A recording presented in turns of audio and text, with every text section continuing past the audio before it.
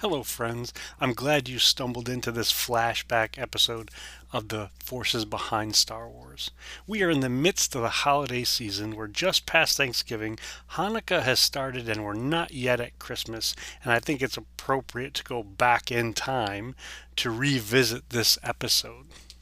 So, when we were planning this podcast, we had great dreams and big ideas for what we wanted to do with it.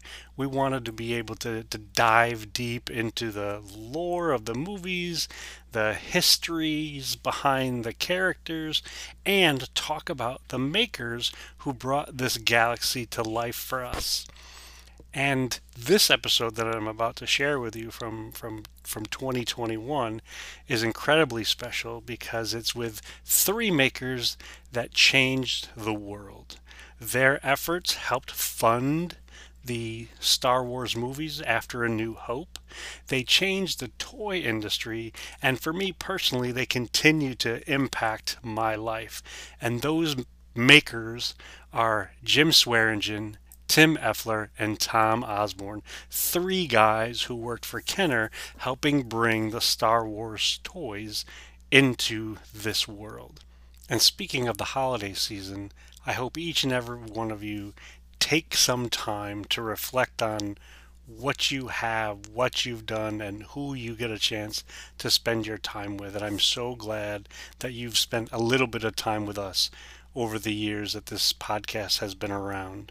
So, from me, Ken Bishop, one of the hosts of the Forces Behind Star Wars, Anthony Gow, Demetrius Romano, Dexter Weeks, Stephen Pershing, and our buddy Drew, we hope that your holidays are absolutely wonderful. And remember, the Force will be with you, always.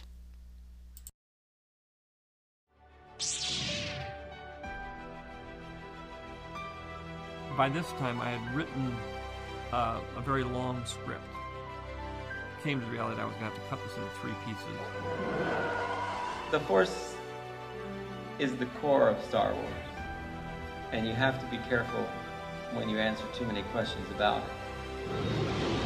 And concept design, I think, is so critical. I mean, it's something that perhaps is underappreciated because it sets the template, it sets the aspirational goal for what the movie should be.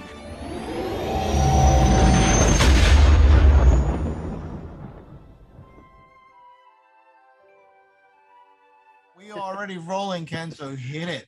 Excellent. So welcome to the Forces Behind Star Wars. Normally when the three of us get together, we have this little playful warm-up, but tonight I'm going to introduce Ken, myself, Anthony, and Demetrius. We have an amazing, legendary episode for all of you tonight. We have three wonderful folks that are going to talk about their experience in the galaxy of Star Wars. I'm going to kick it over to Anthony to introduce two of our guests, please. Jim Swearingen, Tim Effler, and Tom Osborne from Swearingen Osborne Design. These are also some of the original Star Wars designers from Kenner, a company that we all love and miss. And it was a great company at Kenner Street in Cincinnati, Ohio. I am really excited to have these guys on as well. I've worked with these guys in the past. These guys are legendary, not just in their own minds, but in reality. Some of these guys have done the circuits before. They've spoken about Star Wars at Comic-Cons. You know, some of these guys are writing books. But the reason that we're having this episode tonight is because these guys, we want them to tell some of the questions that they may not answer in any other podcast, right? And you can hear my excitement because I miss these guys. I miss those times. And one of the things as I get older, I start realizing that sometimes you've done legendary stuff and you've worked with legendary people that have done legendary stuff. And it's rare that you get to celebrate those things. So again, Jim Swearingen, Tim Effler, Tom Osborne, some of the best toy designers that the earth has ever seen. And I'm really, really happy to have them on tonight. Me too. I have a particular extra connection with Tom because he was also a professor in college for a while, and then he changed roles at the University of Cincinnati and actually worked with my mom. So very weird, but almost like familial. So thank you all for joining. So Jim, can you catch us up on, can you give us a brief intro into what you've done and what you're doing? And then we'll just do Jim, Tim, and Tom, if you don't mind. Well, I guess I'll start way back when I was at the University of Cincinnati. I graduated in industrial design and was lucky enough to have a company dump me for another designer, and I went to work for Kenner Toys, 1972. So I'm the oldest one here, and I worked on a lot of projects at Kenner, and when they formed Preliminary Design, I happened to be one of the designers they hired into that group. And as far as what we're talking about tonight, Star Wars was my baby back then. I was the first person to read the script and got to kind of lead that project at the very beginning, working with the model makers, engineers, and other designers there in 1977. So that's briefly how I got there. And now I'm retired. Soda Design closed in 2007, and I've been happily retired, and I'm on the Comic-Con circuit now for, I don't know, quite a few years now. So I make a presentation at Comic-Cons. I sign autographs. That's my income now, is autographs. But and I meet lots of fans. You know, I'm a fan of Star Wars fans and collectors, so it's a lot of fun to meet people and talk to them about what they're doing in the Star Wars universe. So that's me. That's awesome. Jim? Thanks, Jim.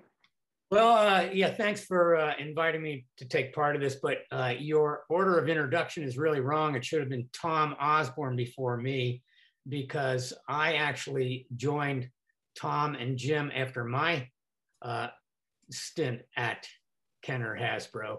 They had already started Soda Design, and as Tom loves to say, I was the effervescence that was added to soda.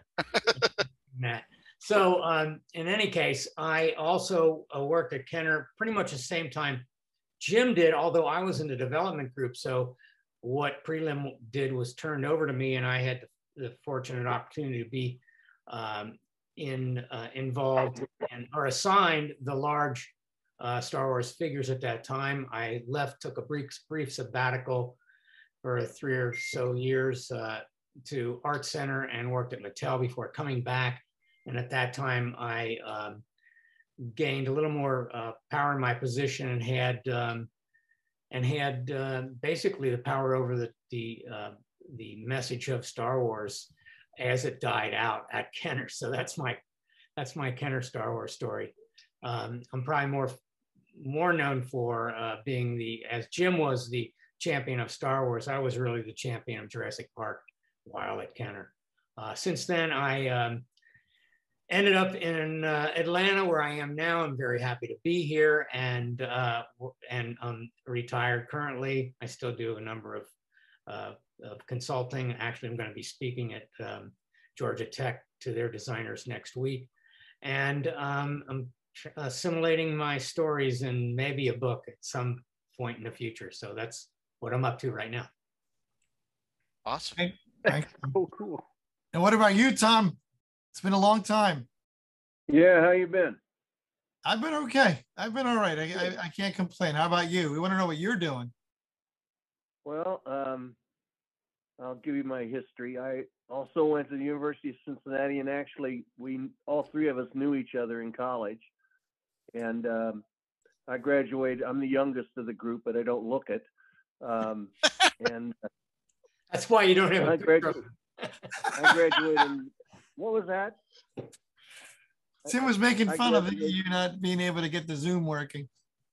Yeah, well, I graduated in '75, and the University of Cincinnati has a mandatory co-op program, so I co-opted at Kenner for part of my co-op, and then started there when I graduated. I worked in a prelim group for 5 years, and then was moved down to Boys Toys, I think. I don't remember exactly, but and then became a manager of design, and then director of all production design.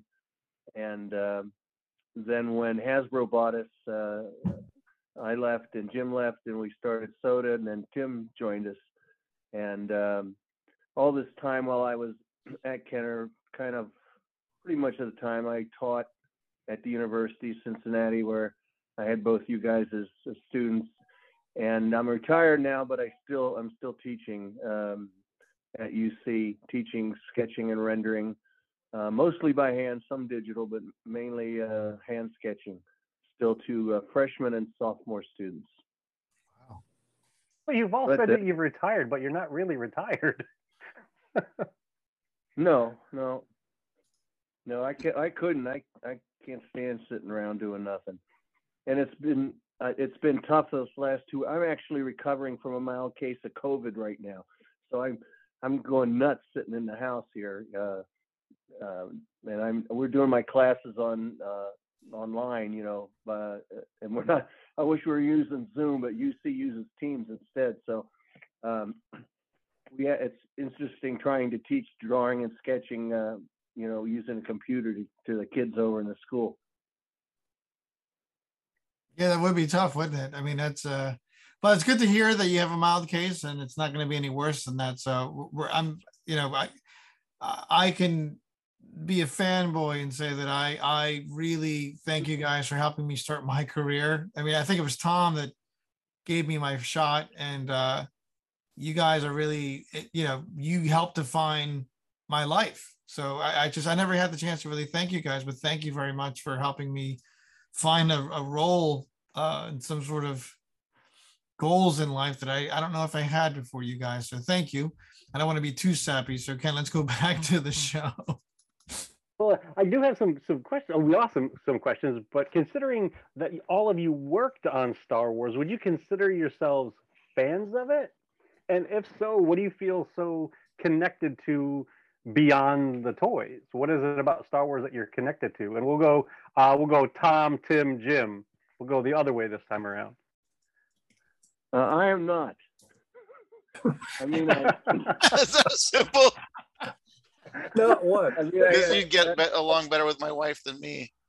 Yeah. No, as my partners know, I'm a fan of the Indianapolis 500, and that's yes, my house, a lot of stuff. But no, I mean, I like Star Wars, but I'm not a fanatic or crazy about it or anything like that. But not as much as you would think, since I worked on this stuff. So no, not particularly. I appreciate that honesty. That's awesome. So any of you guys fans of I mean, I know Tim, you and I talk about Star Wars quite a bit back in the day. Are you, or Jim, you and Tim fans of the property? Oh yeah, I'm a fan. I've fallen off a little bit recently. I mean, I was in the Mandalorian, for example. I watched, the first 3-5 episodes, whatever it was, and it just didn't hold me. But I still love the notion. I love the fact that George Lucas created this universe that can be so diverse and can hold so many stories. And that's what I love about it. And you saw that from the start. What George really did was created a universe. And for toy designers, we love to tell our stories too. And we had the opportunity to tell our stories with some of the toy ideas we had too. So I think that's the great part of Star Wars, it's this open universe that allows for so many stories to be told. And I really love that. That's awesome. I was going to say, I'd agree. Yeah, I'd agree with what Tim said. I still am a fan of Star Wars, more so now than probably the interim between designing the stuff. But the fans that are real fans and collectors and stuff have some, great things to talk about. People ask me if I like the movies, the new ones and the old ones. And they're all, I enjoy seeing them. I watch them. I do have to confess, I do kind of watch them every once in a while. I have the iPad running while I'm doing something in my office. But, and now that I'm an invited guest to Comic-Cons, it's kind of brought back all the good old days. Because it was really heady stuff for me, because back in 1977, I kind of knew George Lucas from before he did Star Wars a little bit, saw THX 1138 when I was in college. And then to have that come in and the script come in and get to start working on it.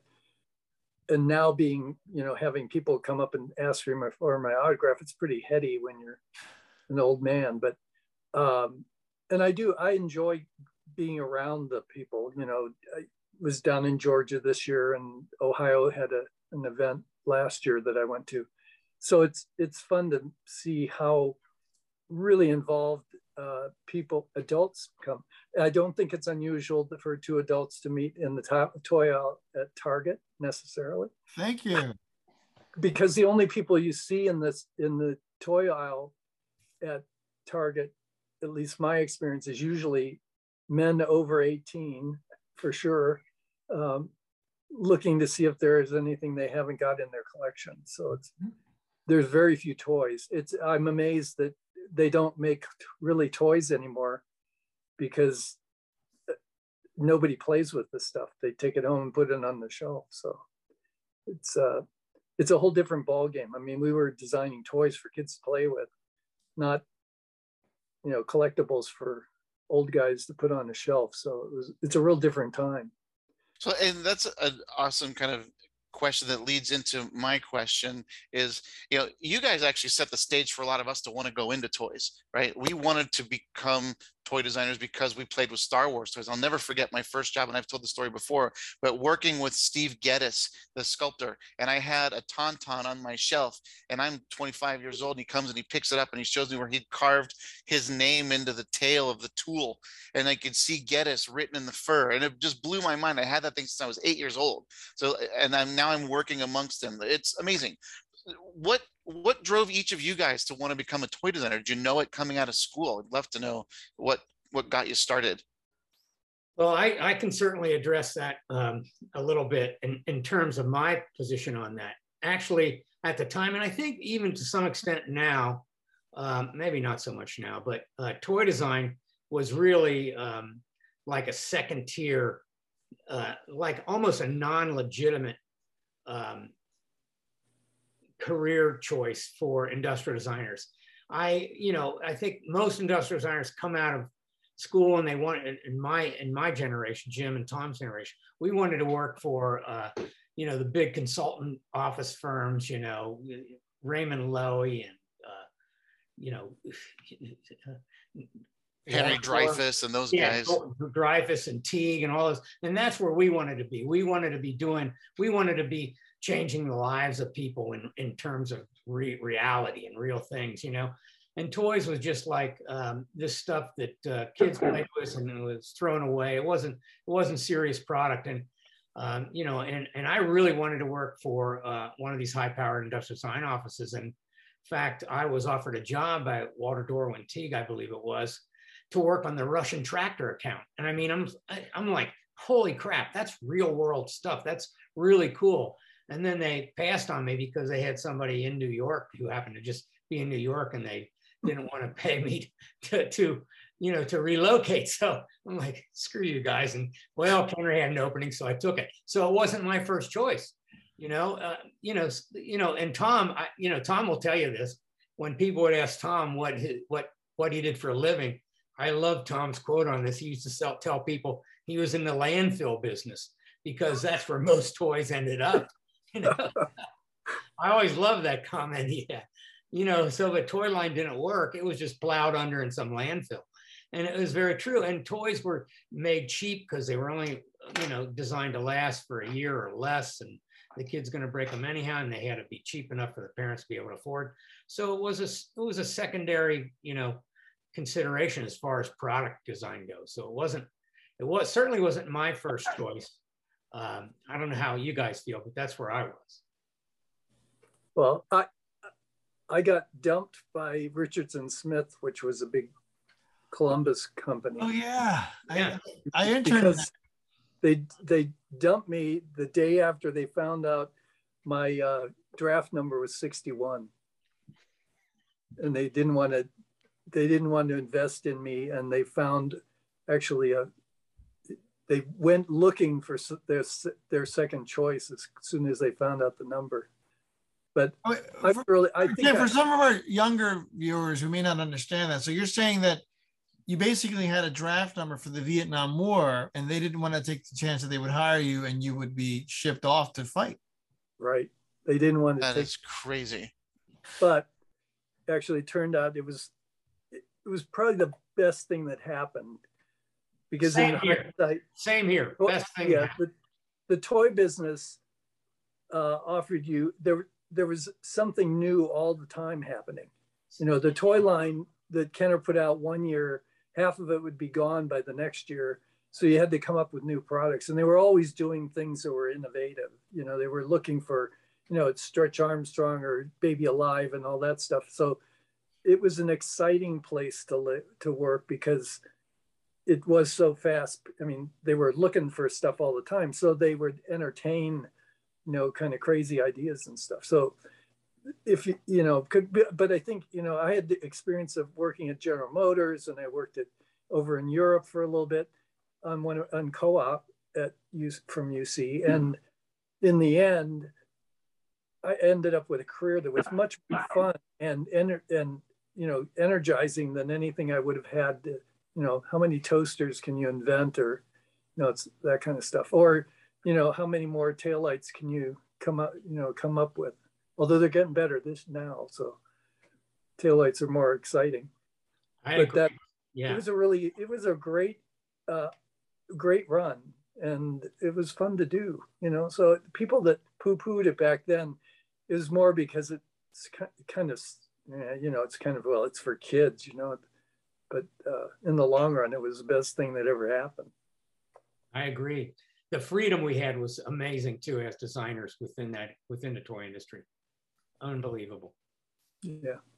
What do you think, Tom? What made you go into toy design?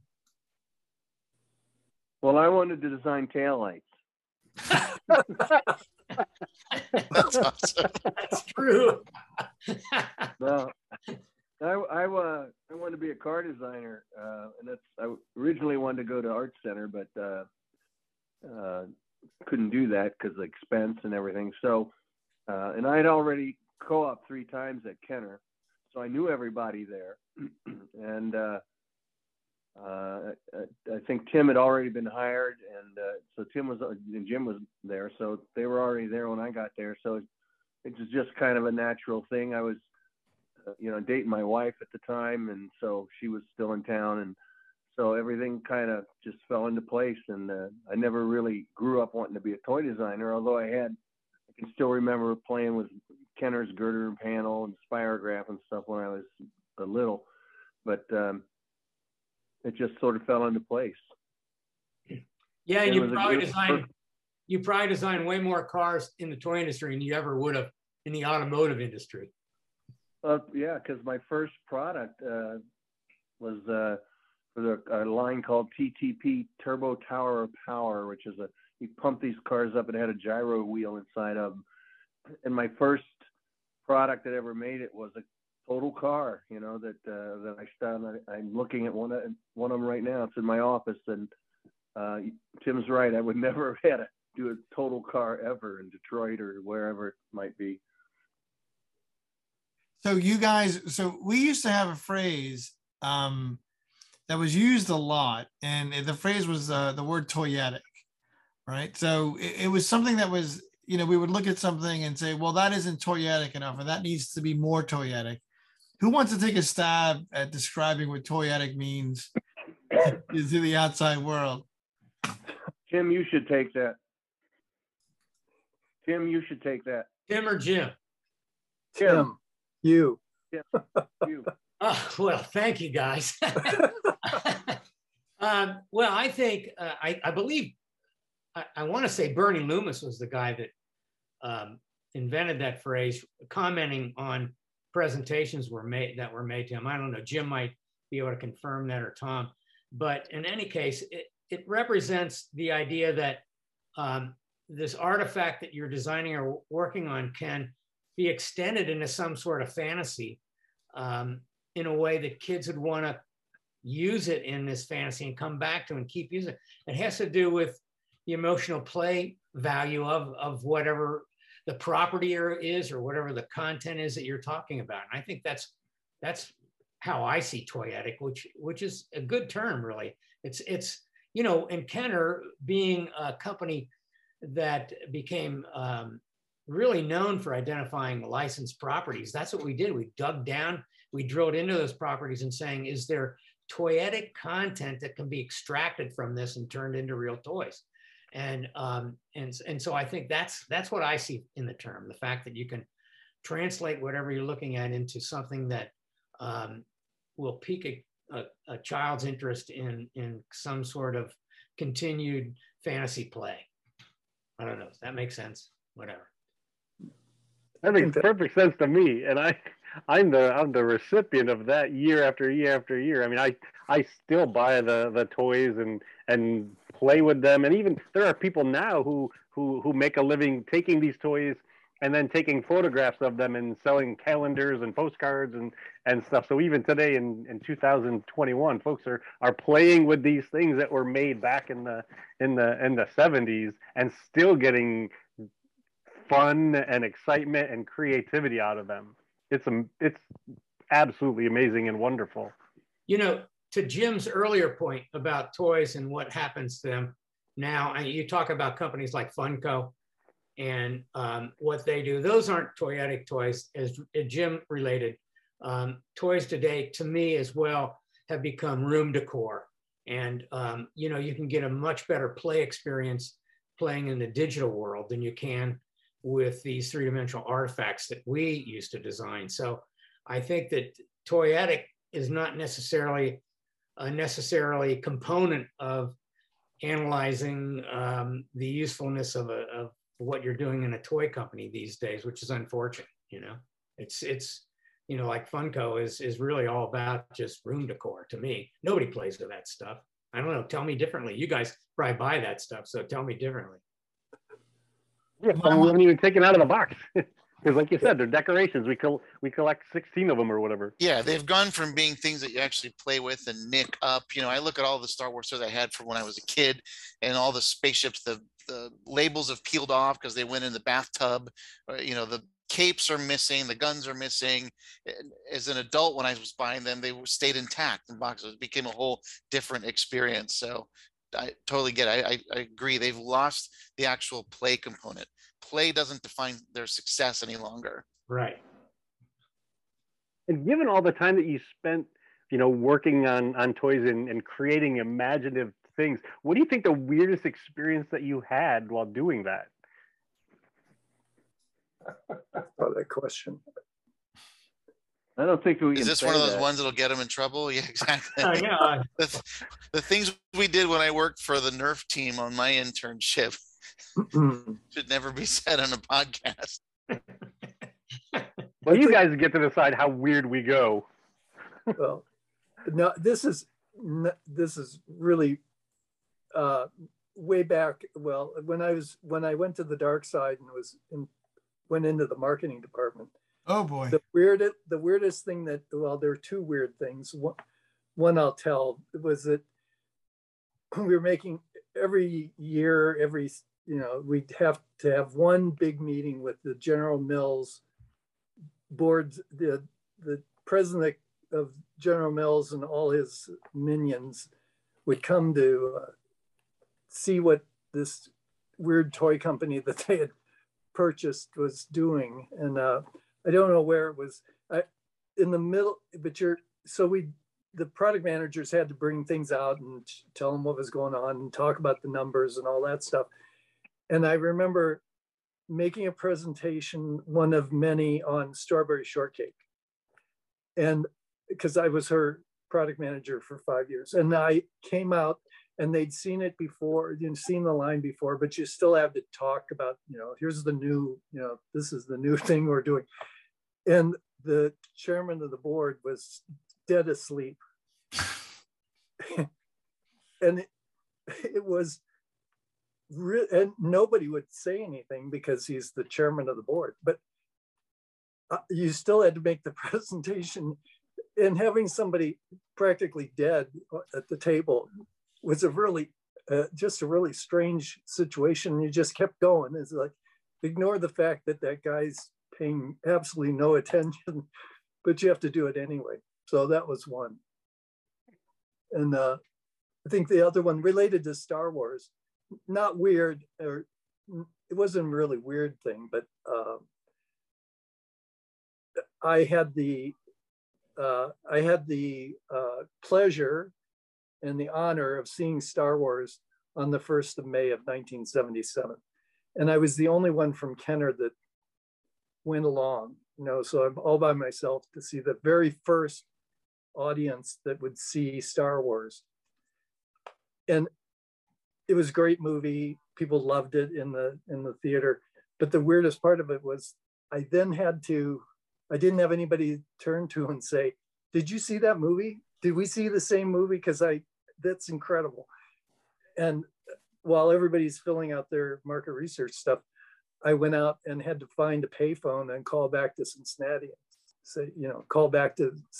and say, I can't tell you how incredible this movie was, except that people jumped out of their seats when the Death Star blows up. So it was that kind of, that was, an experience that nobody else got to have at Kenner.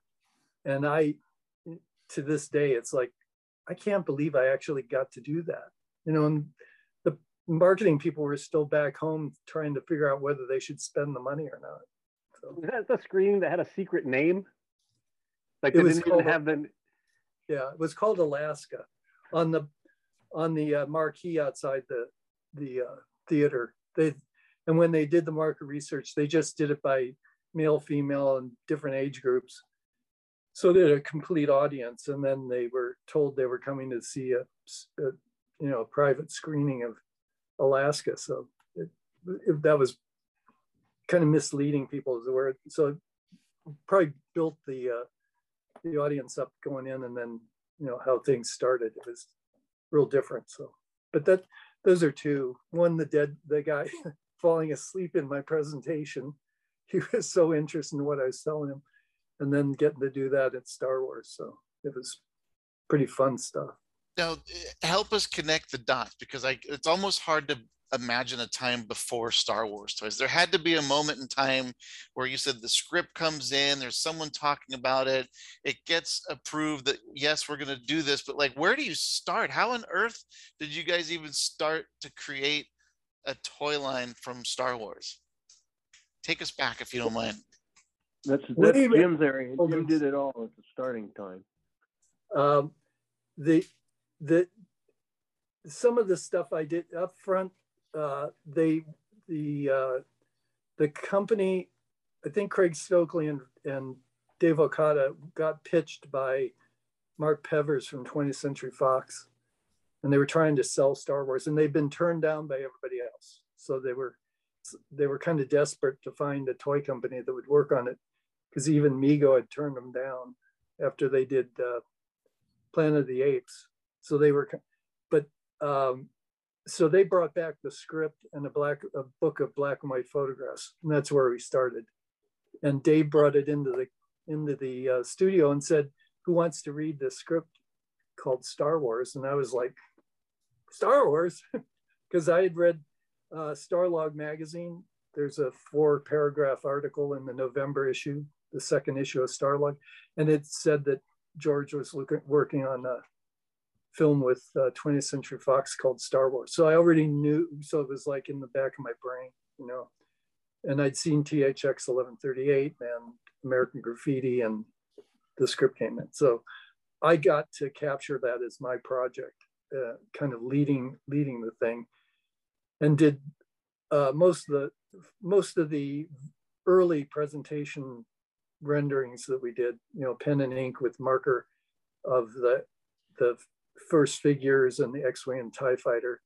And then there were other people that worked on stuff. And we made our first presentation to 20th Century Fox and Lucas in March. So it was February at Toy Fair where they saw something. And then after, they came back from Toy Fair, and that's when I started working on stuff. So I had kind of the base figures, did renderings, and then we did the X-Wing and TIE Fighter. that were based on some snapshots that they sent us because they didn't have scrap available. And then we brainstormed other stuff for people, other people were working on stuff. But the first presentation was made in March and included figures, the figures that we figured they had, we had to have it small because we saw X-Wings and TIE Fighters and the Millennium Falcon as the toys. The figures were really just, a means to get, somebody to pilot them, the ships. And then after that first presentation in March, I went out to ILM, out to Lucasfilm when they were at Universal Studios in April. We figure it's the 4th of April because I got there and got to see stuff. I got to pull drawings from Joe Johnston and asked for photographs and, kind of made up a list of things I wanted. And then got to go out to the ILM studio and actually see the X-Wings and TIE Fighters. Because they were still working on special effects. And the only reason I know the date is that the line, if you watched the Toys That Made Us, that line in the very beginning that you should have been here yesterday, we were blowing up the Death Star, actually was said, that's the one line that they said to me and that's places it in time, is that the day before they've been blowing up the Death Star models out in the parking lot. So, but we made a lot of presentations back and forth. The May 1st was the first screening I saw. And then May 2nd, I saw it again in LA with the press. And then things got rolling, middle of May, it was like they did bring in all the designers and engineers and model makers and started working on stuff, really making things happen. So, there's a story about Bernie Loomis saying, make them this big, the 3 3/4, make them this big is I don't recall, I wasn't in that meeting. And it just so happens that the figures that I used to mock up the first models were 3 3/4 inches tall. So the adventure people from Fisher Price, we used those to hack together some models that we could turn over to production people. So, but that's a very early start. And then after May, then it was, we were doing all kinds of stuff and production was taking over, the actual detail work, they're really making the product line, putting it really together. I made a lot of lists and made a lot of requests with Lucasfilm, but it was, I was the liaison with Lucas until they actually had a product manager that was working on stuff, and I got to see a lot of stuff. So that's awesome. That's incredible. Well, let me ask you guys this. So to put Star Wars into context for Kenner, because Tim mentioned before that Kenner was known for IP development or taking IP and making it into toys. Was Star Wars an anomaly? Was it where meaning that you had IP before? You mentioned Planet of the Apes. I know Tim, you did. All of you guys did $6 Million Man. There's a lot of properties that went in and out of Kenner, Jurassic Park, Batman, Aliens. Where was Star Wars unique, or were there other properties that kind of came close to Star Wars before or after? Or was Star Wars really the best one for toys? We had been working on, we would look more at TV properties earlier. We were looking at stuff like that because they were guaranteed kind of 13-week or 26-week runs in the fall, around Christmas. Star Wars was different in that it was a movie. And that's one of the reasons it got turned down by so many toy companies, because it was a toy, it was a movie that was science fiction, and it was opening in May, which, we were looking at in February, March. And we knew that we weren't going to have good product out until the next year. And the idea of a movie lasting that long was really outrageous. Nothing had lasted that long. It changed the way properties like that were marketed. you know, the all the Marvel stuff and superhero stuff was all pre-sold after that. You know, it was a lot easier to sell them in because they could say, well, we're going to do, you know, millions of dollars of advertising, and you can, you know, you can kind of bank on it.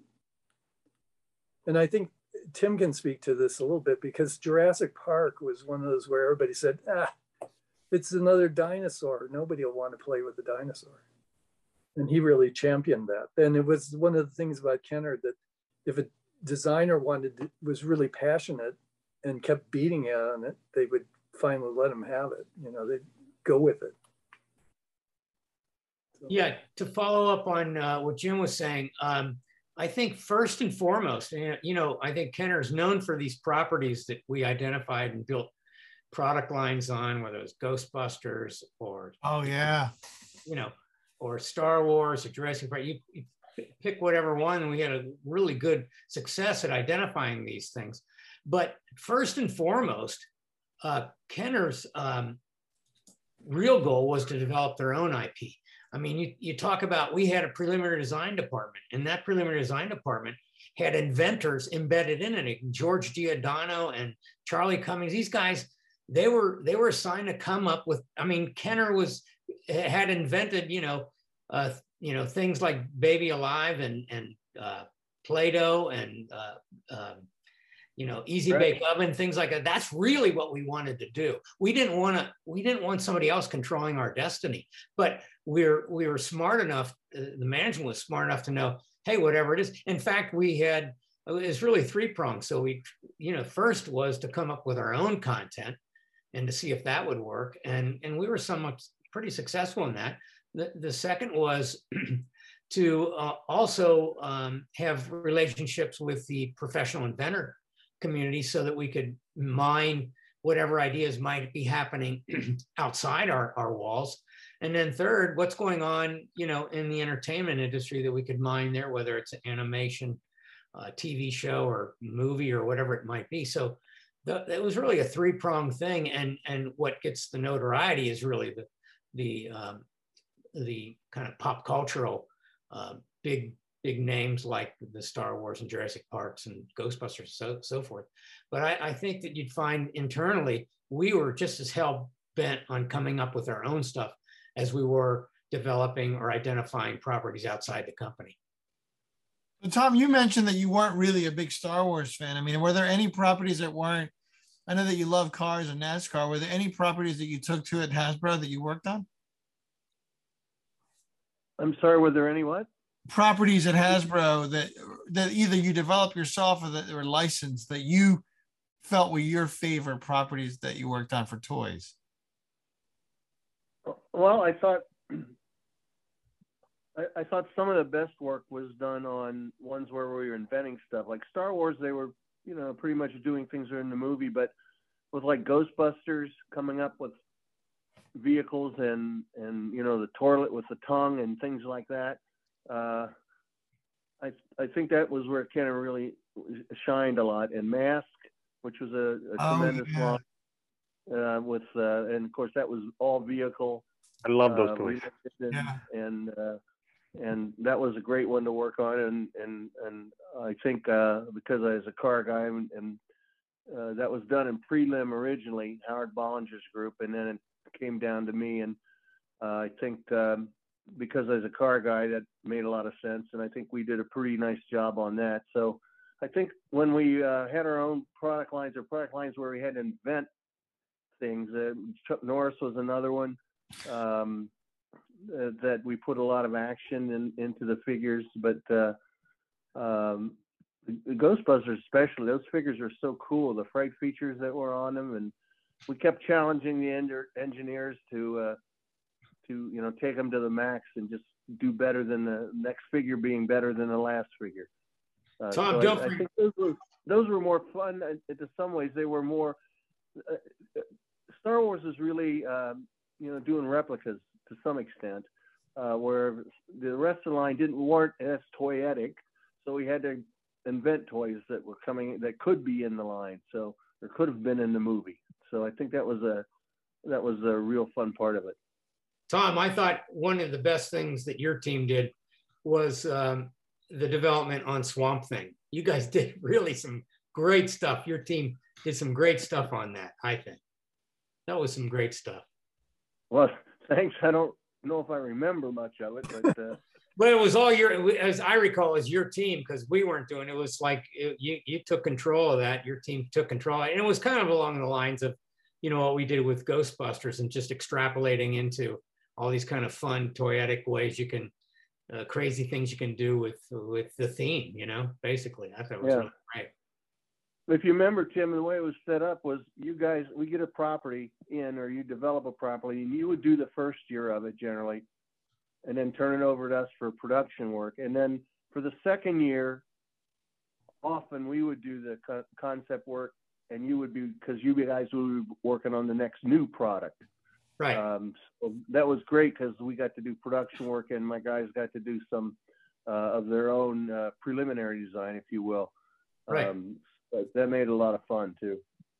Right. Were the teams ever competitive at Hasbro? Did you guys ever jealous or envious of another team? I never worked at Hasbro. I mean, at Kenner, sorry. Kenner. I think it was all good competitive, we were always fighting. When I was in the development group and Jim was in prelim, we were always fighting to do preliminary, come up with our own stuff and show that we could do that too. And we had a voice that way. The walls were never completely solid, and we had the freedom to do that. And I think that was the great part about it, With that in mind, I mean, you all seem very fond of all the experiences that you had doing the work that you did. What would you say was the greatest experience working there? Like, if you had to put it on that shelf of, this was the greatest thing that we ever did, got to work on, got to experience. I think it's the people that were there. It was very much this sounds cliche, but it was very much a family. And it was just the best place you could work. I think I knew it then when I was there, and when I left, it was the best place I would ever work. It was just, everybody knew what they were doing and pushing for the same results. And I think it was just a great environment. We had great leaders for the most part. And Jim and I worked for Dave Okada, who I just adore. He's still around. He lives out in Manhattan Beach. And I learned so much from him. He was, my father died when I was in high school, so he kind of became one of my father figures for me. So I think it was the people more than anything else. Do you guys agree with that kind of? Yeah, I too had my mentor there was Howard Bollinger, and he was amazing to me. He inspired me and gave me so much freedom to chase the things that I thought were worthwhile chasing, and support me. And he was my cheerleader. He was basically a big cheerleader. Like, I'd walk into his office and he'd go, and I'd say, "Hey, what do you think?" And he'd go, "Go, go, go!" And I'd be walking out of there in a cloud, And that was really great to have that for them.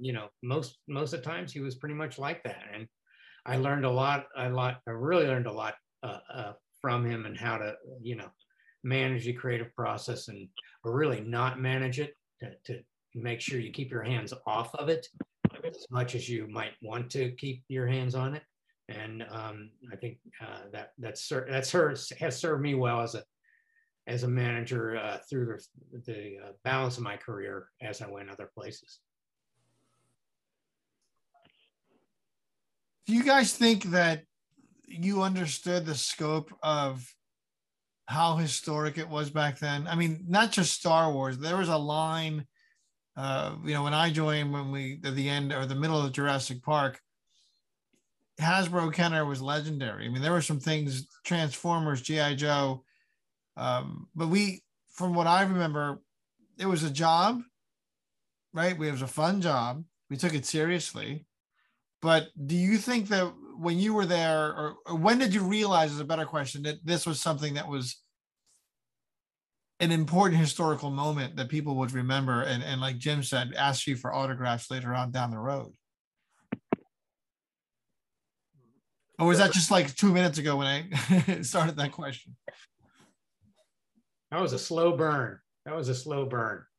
I think, yeah, I mean, even when you realize it, you go, that's not real. That's somebody's pumping you or whatever. And it's a slow burn to realize the impact that the stupid little things we did had, impacted people's lives now, Yeah.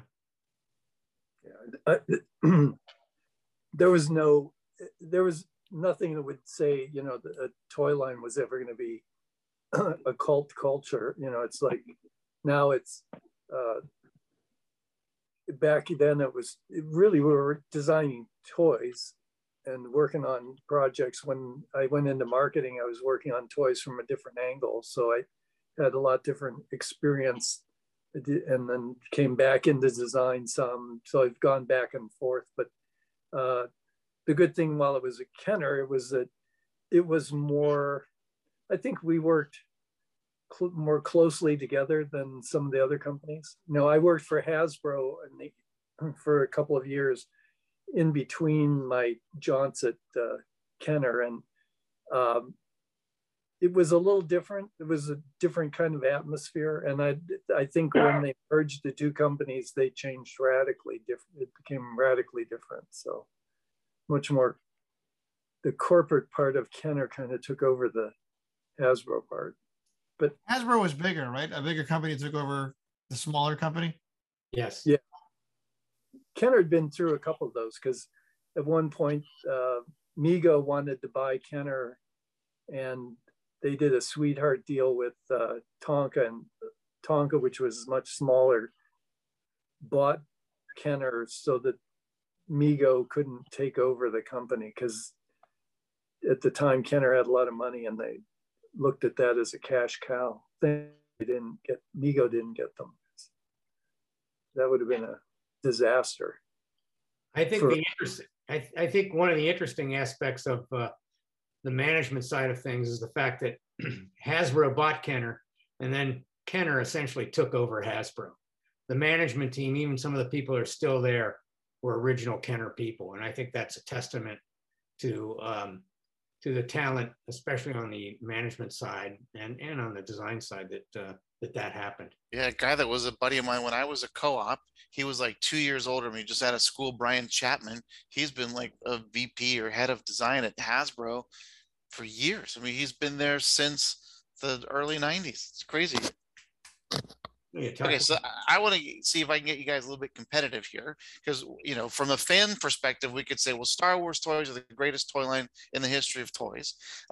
You guys might have different opinions, but we still know they are iconic. So I'd love to know from your perspective, do you believe it's sort of the most iconic toy line in the world? If so, like, what was it about the Star Wars toys that just sort of shifted everything, and others have tried to follow in the footsteps and not been as successful?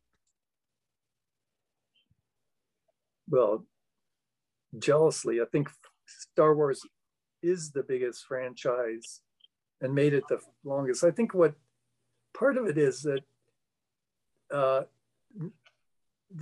it had longevity with the kids that started collecting or that were playing with the stuff. They really took on, it became a real world for them to kind of fantasize with it, and as they grew up they could live it through the movies and then the books and things like that. But the closest thing to it in boys is G.I. Joe, which has been around longer, but the product lines haven't gotten any better than that. And on the girl side, Barbie is still there, but not nearly what she used to be. And there aren't any lines that have translated where, when you go to a celebration or to a Comic-Con, you'll see dads with their sons and daughters. There's some families, see some, whole family with a husband and wife and their kids, and they dress up and get into the fantasy that way. And there's just nothing has done that yet. You know, nothing's really had that same effect. There's lots of cosplay in DC and stuff, but I don't think that's tied to the toys as much as Star Wars. But it's and at the beginning, nobody knew what it was. You know, Kenner offered them $50,000 and 5%. It was like, if it failed, they wouldn't have been out very much money. So nobody knew what they were up against. I mean, there's some people now that think, well, I knew Star Wars was going to be great. You know, from the time I saw it. But it was, it has a bigger impact because, you know, kids grew up with it and they kept putting out movies. Probably every 3 years was a good idea. Now it's, you know, they can't wait 6 months before something else, like Mandalorian came out, and then December they've announced that they're going to bring out Boba Fett. So the Disney part of Star Wars is really now pumping stuff out all the time. You know, it's part of the fabric of America. You know, it's like cotton.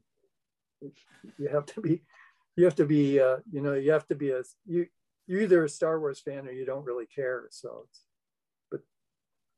or you're a Star Wars fan and you hate each other because on the internet it's great. It's cool to hate things now. Yeah, I think the real interesting thing to me is you be in your doctor's office and the doctor will say, "What'd you do for a living?" And tell, "Oh, I was a toy designer at Kenner," and then the conversation goes right to Star Wars because your doctor played with them. And some ways that makes you feel really old, but it seems like whenever you're out and people find out that, and I'm talking about adults, not kids, find out that you worked on Star Wars, a lot of times that's what they want to talk about then, because they grew up on them, and it's, you know, reminiscing with them is part going back and reliving their childhood a little bit. So, but I think Star Wars succeeded toy-wise because it was the most toyetic, and still probably is the most toyetic thing ever. You know, everything about it had toy implications. Well, I think Lucas was a big kid. You know, he was just, when we presented, I was fortunate enough to present stuff like the other two guys were to Lucas several times, and he understood things right away. To me, he was really his mind was really in line with the designers. He wasn't too much with the business guys, at least I didn't think so. And he really had a toyetic mind, so it was almost like he was putting these things in the movies because he knew they would be good toys. I'm sure that's not the case, but he just had a good creative mind for doing neat things that would become neat toys.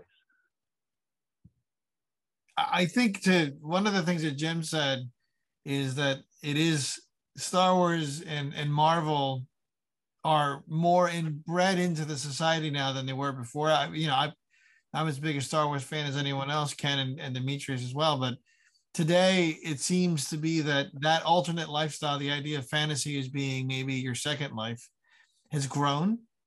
But at the same time, you know, the idea that the kids today raised on interactive video games, something I presently do, and most of my career is related to video games after toys. Do you guys think that kids today are missing something, not playing with toys? And what do you think about what Hasbro is doing now? It'd be good to get all your takes on, all three of you guys, to see what you think of that topic. Well, I'd like to follow up on that last thing about Star Wars and where Jim and Tom were talking about. And my perspective, as you're talking about this monolithic avalanche of Star Wars and, you know, Marvel as these cultural phenomena. It's just drowned out everything else in our culture. But looking at it historically, I look back at when we were all doing this and designing these things. We worked during what I consider the golden age of action figures. Okay, so the things that I'm most proud of, and I really think kind of were the, you know, like all the apex of that development were really more lines like Ghostbusters with fright features. I mean, or even DC before that, where you're squeezing the legs and they're punching. That stuff was, to me, that's still mind-boggling that we did that in these 4-inch figures, or the eyes would pop out and the tie would go up on Venkman or whatever. I mean, the degree of engineering, and to make sure that stuff worked on a level that kids are, can't abuse it. It's phenomenal that we put that kind of, or even Chuck Norris with some of the karate actions and stuff we did. That stuff to me represents what I would call or even, our competitors, Ninja Turtles. I'll never forget the toy fair I went to, and they were presenting the new Ninja Turtle line. And these figures, when they were activated, did a flip and then it ended up standing on their feet. They would go through this action and ended up on their feet. I'm like, this is just friggin' awesome. To me, that was the golden age of action figures, and you're never going to see it again. Nobody's going to put that kind of effort or interest into designing toys that kids play with. Like I said, I think it's all become room decor, and just the monolithic power of these properties that dominate our culture are really going to prevent that kind of stuff from happening, I think, too, which is unfortunate. And the digital world, of course, which you don't need to do any of that stuff anymore. But to me, if there's ever any kind of history done on the golden age of action figures, it's certainly going to take place during our careers. That's what you think the kids today are missing out by not being able to play with toys, or that something's different? Well, they're playing in a different way. The paradigm shift has moved away from the way we played with, or the way kids. I'll never forget when Hasbro bought into the the episode 1, or whether was that right, or is that whatever? Yeah, and actually our company, Soda, we were working for a number of companies doing pitches on that. We worked on Playmate's pitch that they were developing to try to get the rights for themselves. So Tom, Jim, and I worked on that pitch, a Star Wars pitch from Playmates to acquire those rights, as Hasbro was trying to do at the same time. And then Hasbro ended up getting it. I just thought it was to some extent folly, which was my mistake, because I couldn't imagine kids wanting to buy 40 action figures to set up the fantasy again, because they could do it so much easier in video. You don't need to have all those action figures. What do you need 12 stormtroopers for? Well, in 1985, you needed to set up the whole play premise, but now you just go online and do it. You don't need that many figures, and you don't need that many stormtroopers. So that there's just been a paradigm shift created by the technology and digital world that's play has moved away from that. Right, but do you guys think that that's a bad thing? I mean, do you have I mean, it's just opinions, right? Do you think that kids today are missing something from not being able to use their imagination, as opposed to playing with games where everything's already spilled out there in 4K? You could add figures or add characters or DLC every other week. I mean, are we losing something? Yeah, I think we're losing something the same way we're losing something when designers don't have to use pen to paper anymore. It's kind of a similar thing, There's something about the tactile aspect of holding an action figure and then imagining it, as opposed to watching it on screen and punching buttons to make it happen. I think there is something critical that maybe it's been displaced and found somewhere else, but I think there is a difference in the play and what that does to the development of your imagination. I know, Tom, you've never been the biggest fan of technological inventions. You like the pen and paper.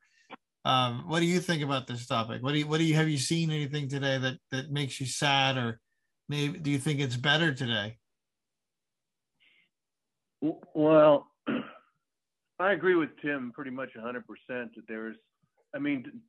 technology and the games are unbelievable, and what computers can do, and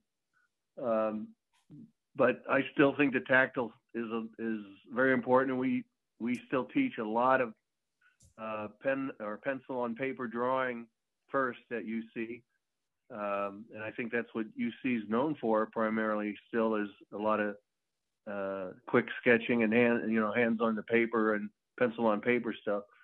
I think, Jim and Tim and I grew up in the age of model kits and putting things together and then blowing them up with BB guns or firecrackers or whatever. So, which is very politically incorrect these days, of course, but I think there's something missing, not understanding the three-dimensionality of things, and not understanding, I guess, relationship of forms and things like that. But it is what it is. So I think I'm not very, I'm not, as you know, Anthony, I'm a little more adept than I was when you were working for us, but I'm still not very good on a computer, as I demonstrated tonight. But anyway, it's wonderful stuff. My son's in the business, as you know, and he's quite adept at it, and it's just the way it is. I have really great memories of you cursing so often at computers all the time. Yeah, very funny. Well, Jim, what do you think, Jim? Well, as far as kids having fun, I can't imagine they can have as much fun as kids did when we were doing stuff, because there isn't much there isn't enough competition in the toy business in sales that people are looking for new ideas. I do go to Target, the one store I do go to look at toys, and you go down the aisle, and I have not spent much time in the girls aisle, which to see what's going on there, but boys toys, there's just nothing there except, there's a huge, the only area in Target that's really full of product is Lego, and that's that's a whole different category of building stuff. There are kids that are doing a lot of that stuff, but the Lego sets are all basically model kits.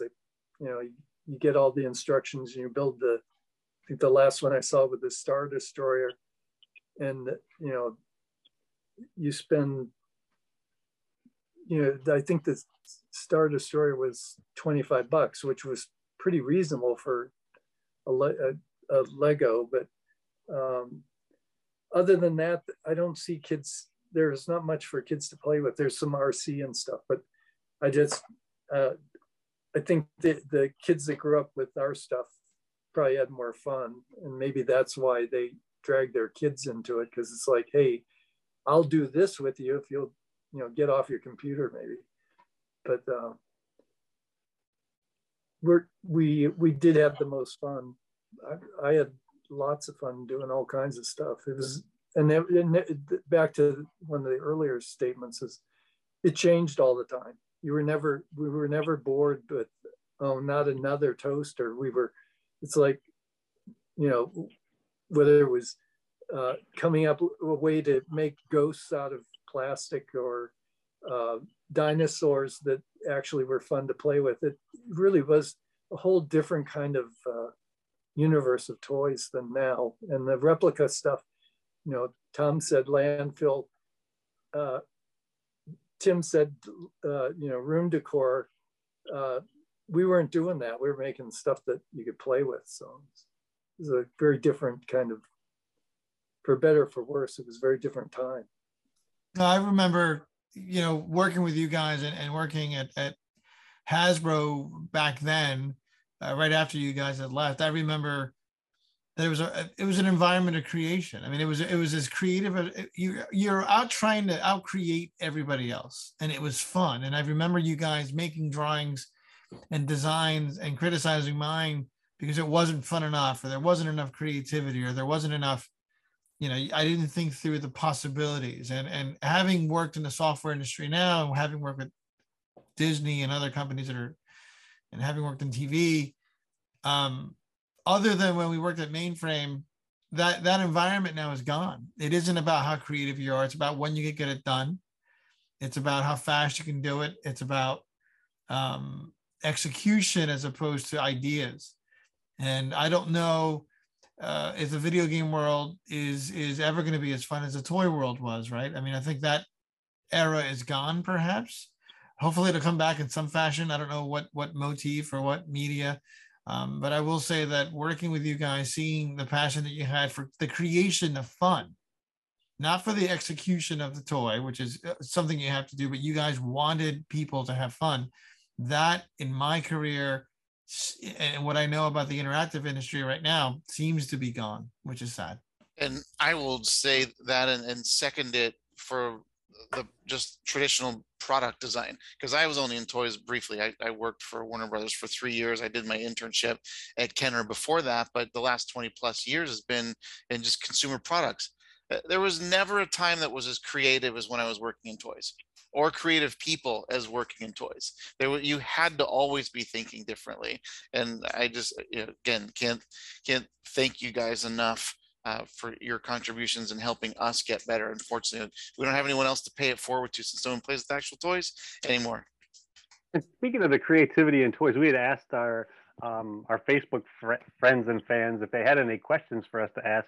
And one of the questions that I promised to ask, and this is directly from my wife, when she found out that I was going to be talking with you guys tonight, she wanted to know what stories you had for these toys up here on the top, these alien figures. Who was involved in the creation of the xenomorphs with Kenner? And so I'd really love just for a couple moments for you to if you had some history around that, even though it's a Star Wars podcast. Yeah, well, we did the big collector figure, but I pitched the notion of doing an aliens line. And I recall pitching it with the beautiful thing about doing aliens. In fact, the biggest problem was R-rated movie, and there's no way without some sort of TV version that would dumb it down for our age group that was going to happen. But the wonderful thing about the aliens concept that I presented was that, unlike, let's say, G.I. Joe, where you're fighting Cobra who are human, is that the aliens that you're fighting in this military scenario, you can blow them up. So I will never forget, we had in a figure that you could push the trigger on, and the figure would just disembody itself, would just blow up, which was so cool, that you could actually kill something in a toy line. And it was a little bit before its time. And I remember that was represented like a year later by another faction within the company. And at the time that I presented, it was kind of poo-pooed. And I remember one of the marketing guys standing up and saying, what was so cool about it a year later was the fact that you could actually destroy the figures. That's still fixing in my head that, like, yeah, you can blow up and kill the aliens, which, was. Yeah, that's a really good idea I had last year. Yeah. When we always faced that kind of, concept or thought theft from some of the marketing folks they would try to take credit for some of the, your own toy philosophy on things like that, But as I have a good alien story. I have a good alien story. Okay, let's hear it, Tom. My wife would usually get, not usually, but would often get night terrors or very visual dreams, or she'd see knives coming through the ceiling and stuff, which thankfully she doesn't anymore. That's because she's married to you. Yeah, probably, yeah. Yeah, you are the nightmare now. Yeah, that's right. So, but when we were first married, and it's very vivid to her, and would wake up, and point to things. And so one night after she went to sleep, I got the tail off of the alien, the big alien, and hung it right over her head in bed. But no wonder she was always pissed at you. She woke up and actually knew what it was, so it didn't have the same impact I was hoping for. But that's my alien story. Yeah, my only alien thing, I got to go to England to see the sets for Alien, and met Franz Giger, and Jim Black and I went to look at the sets and stuff, and then it came back, and I actually recommended that we not do the alien because it was like it's just too creepy. And I think the original Alien, the only reason we did it was we wanted to keep on the premiere list for licensing for the movie studio. But the ideas that came after that were much more imaginative and more toyetic, because all they did was the 18-inch figure, static figure, so it wasn't nearly the toy that it could have been. But at the time, it was like, and Star Wars was still going on, so people were kind of like, well, we'll just do this and keep the studio happy. But the later on stuff, the stuff that Tim did and then got remade, were a lot more interesting and fun.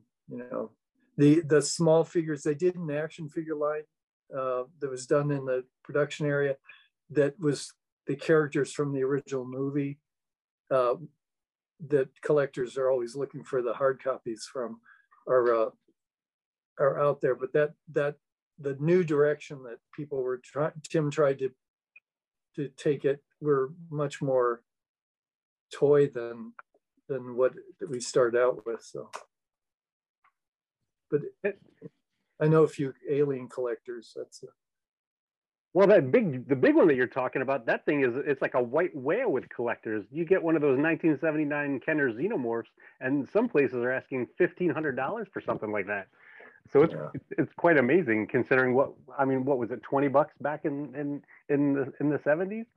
Yeah, probably. My sister about 7 months ago was just telling stories about our childhood, and she mentioned that I used to put the Xenomorph. It was just called the Alien back then, right? It had this little plastic thing on top that if you took it off, the top of the head was painted in like glow in the dark paint. And just to torture her, because she always used to go to the bathroom in the middle of the night, I would put it in the hallway, and she peed herself one night because she refused to go past it. And even today, she's 30, she's almost 40 years old. She's like, God, I hate it when you did that. And I just thought it was funny.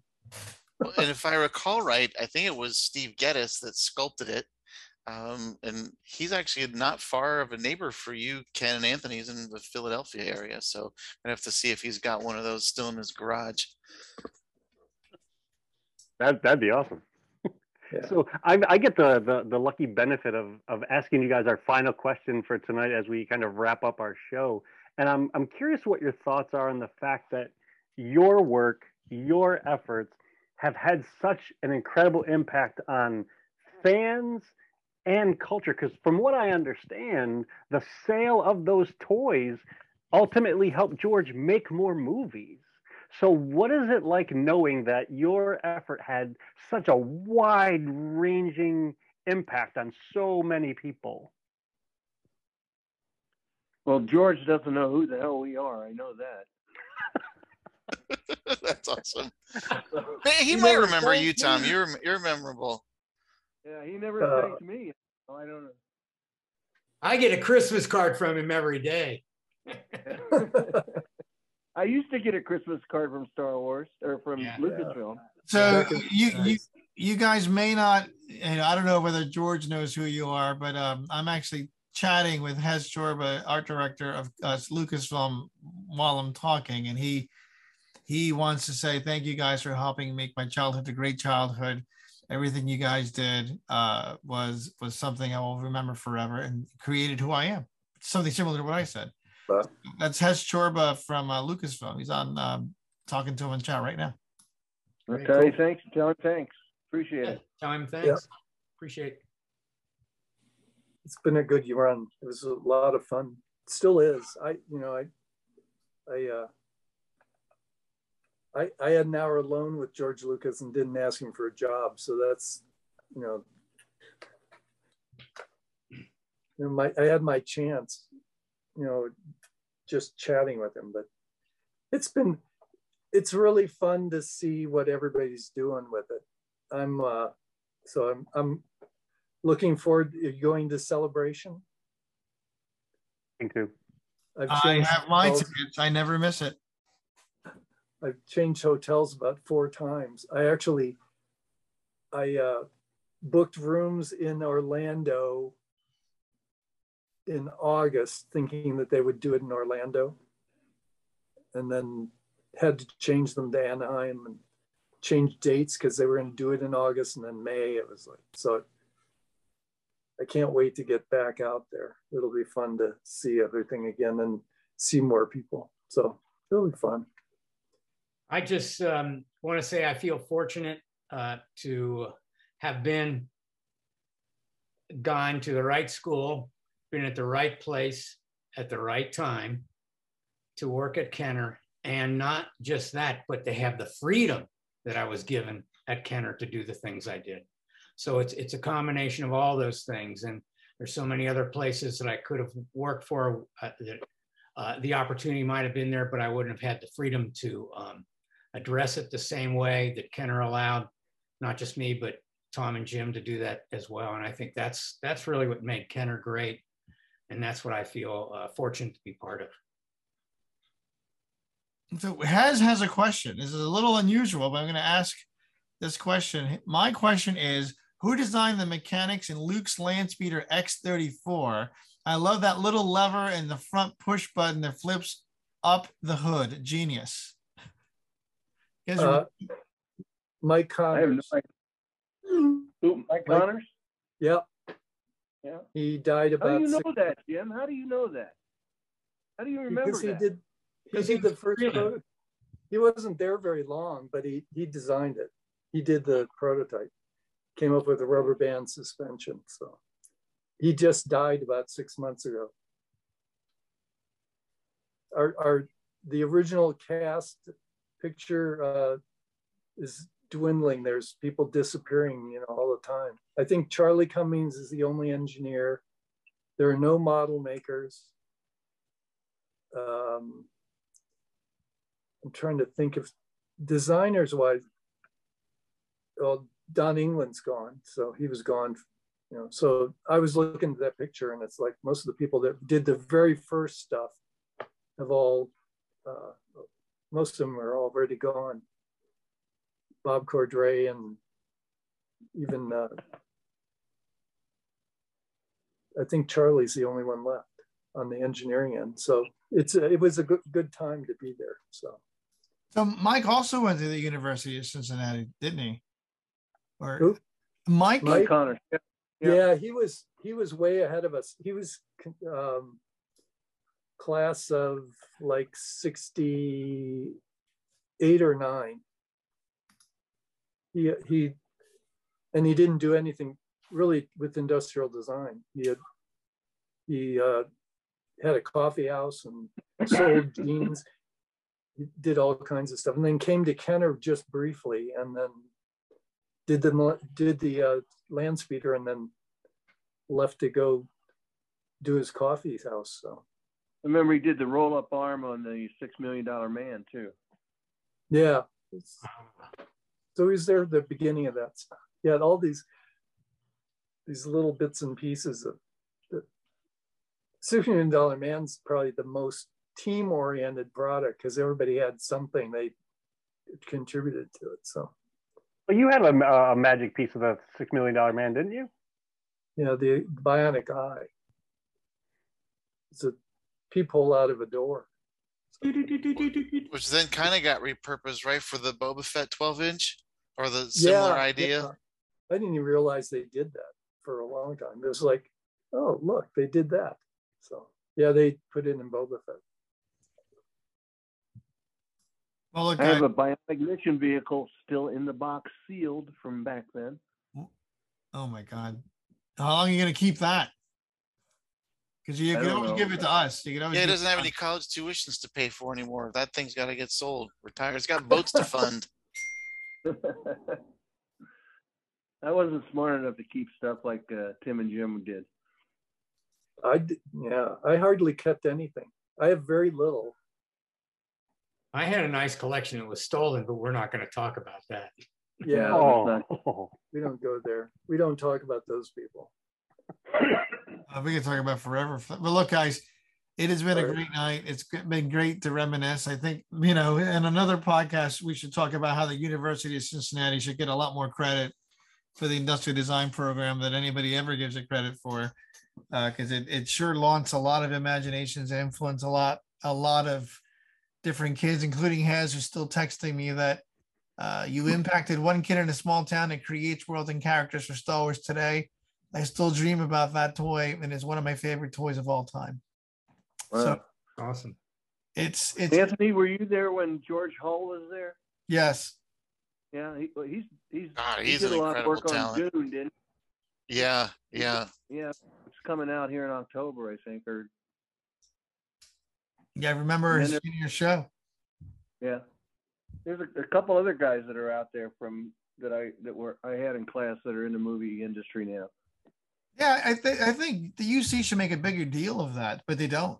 They really don't make a big deal about that at all. They don't have a lot of alumni sort of. We work with universities now a lot, and there's a lot of heavy alumni references, but UC doesn't really do that very much, and they should, because the list of alumni would be just amazing coming out of that school. Yeah, they do virtually no marketing for the ID program. Yeah, and is Gil still there? Is that what I saw? I haven't seen Gil. He's still around, yeah, but I haven't. He retired. Oh, he retired? Yeah, he's not on the faculty anymore. He may come in to do demonstrations and some classwork, but I mean, Gil was old for as long as all of us were in school. I know. Yeah. Well, Anthony, you know what I always say? I wouldn't go to a college that would have me on the faculty. Yeah, and unfortunately, I did. Well, normally we wrap up our show by going around the horn and saying who we want to thank, because that's kind of the theme of our whole podcast. And tonight it's got to be different, and I cannot put enough words together to thank the three of you, for being on the show with us. I warned Anthony and Demetrius that I was going to do my best to be reserved, because I am dorktastically impressed by you guys more than I can accurately describe.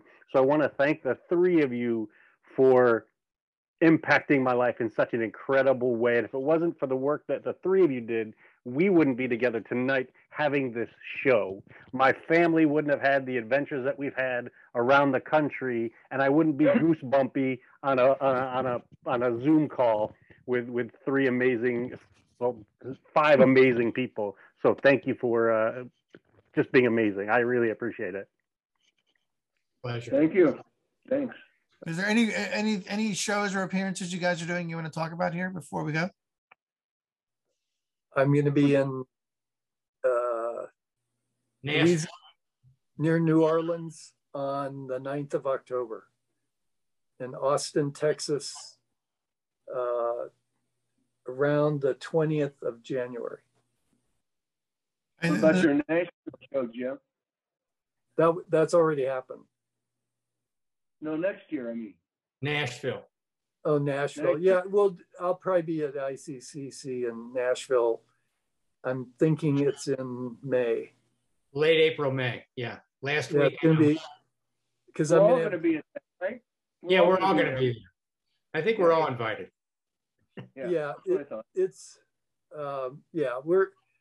I'm working on getting Steve Geddes, and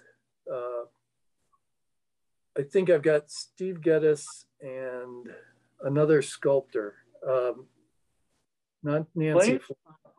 Bob Moore. No, Bob doesn't want to do it. Bob Kling said no. I'm going to try and put together a sculptors panel for the toy collectors in Nashville, because I think they'd make a good panel. But Steve and Nancy, is it Nancy Kerrigan that's in? Flanagan. And in Kerrigan's, I think she's the skate ice skater. Ice skater. Nancy McCormick was that Owen. But I'm trying to get. I'd like to get a third one, but I haven't got a third one yet. Because Steve did a lot of the original stuff, and so did Nancy. So anyway, so that's what's coming up. How about you, Tim? You got I'm going to be in Nashville, and whatever happens in in Atlanta, they have a toy thing. Usually, they'll have some toy thing, and they had a couple of them last year. I don't know what's going on with COVID. Some of them haven't been resurrected since COVID, so I don't know. But they have an event down here that I think they usually do in mid-April, and we'll see if that happens again. Yeah, it's really iffy for all of it. Yeah. But New Orleans, they're doing masks and temperature checks and plexiglass screens and all kinds of stuff. So if I don't come back with COVID, I keep hoping that they're going to say you can have a Moderna booster in time for me to get it before I go to New Orleans. So my wife just got her booster today, and so you could just go to CVS, at least in New Jersey. They're doing it without telling anybody. You just sign up and you go there and they'll give it to you. Yeah. I went to Walgreens. They gave me my flu shot, but they weren't doing anything but boosters. So anyway, but that's what's going on. And I'm on a bunch of podcasts. I'm doing an oral history thing with Corky Steiner Saturday. So good luck getting a word in there. No, it's supposedly I'm going to be just talking. It's just like, I don't think it's an interview. Corky's a great guy, Yeah, he is. Yeah, because he said that we were talking just briefly today. He said he really, because he's been doing these things about the history of Kenner now, trying to get all that stuff for the museum center and stuff. He said that he realizes that the designers don't get enough credit for what they did for Kenner. The marketing people and the sales people always get more of the accolades, but he's one that really recognizes what everybody did. So, did I hear museum? Did I hear the word museum? Yeah, they're trying to do something with at the Cincinnati Museum Center. They're looking at doing a permanent collection for Kenner toys, because there's lots of them floating around. Wow, that would be an amazing idea and a great draw for the city. Yeah, so they're looking at it. And then Corky's work, he's done some work before. He did some oral history stuff, so he's working on some more. It's and I don't know.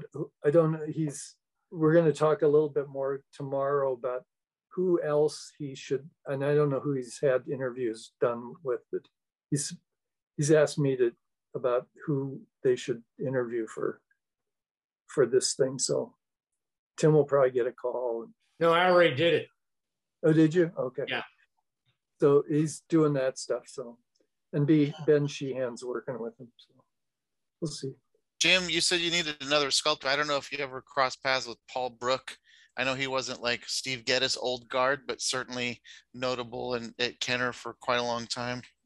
Yeah, what we were trying to do is get the early ones. I don't know if he worked on Star Wars, although if he was there for any length of time, he probably did.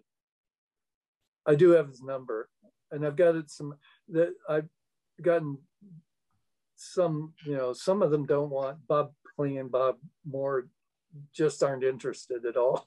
It's like they no longer they don't consider that sculpting, I guess. And but Steve's doing lots of stuff. You don't see it very often, but he's been working on stuff. So he's willing to talk, at least.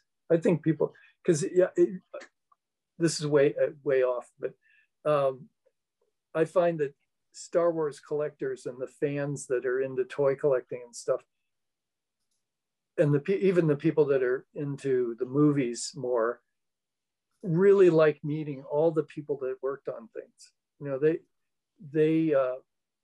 They will line up to talk to the voiceover people that do animation stuff, or the puppeteers and things like that. So, and on the toy end of it, they've really enjoyed just meeting you if you worked on something that they collect, because it's just, so it's kind of, and most of the Comic-Cons have had, most of the guests they try to get movie people that, actors and stuff.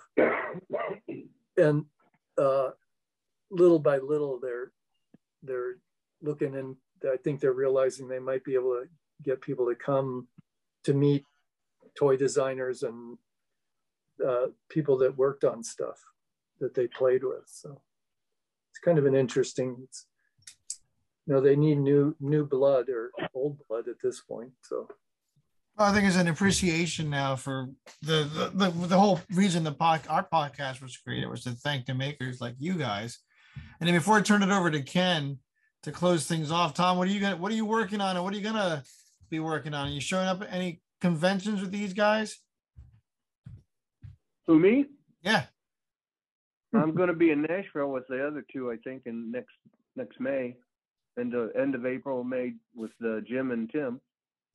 But no, I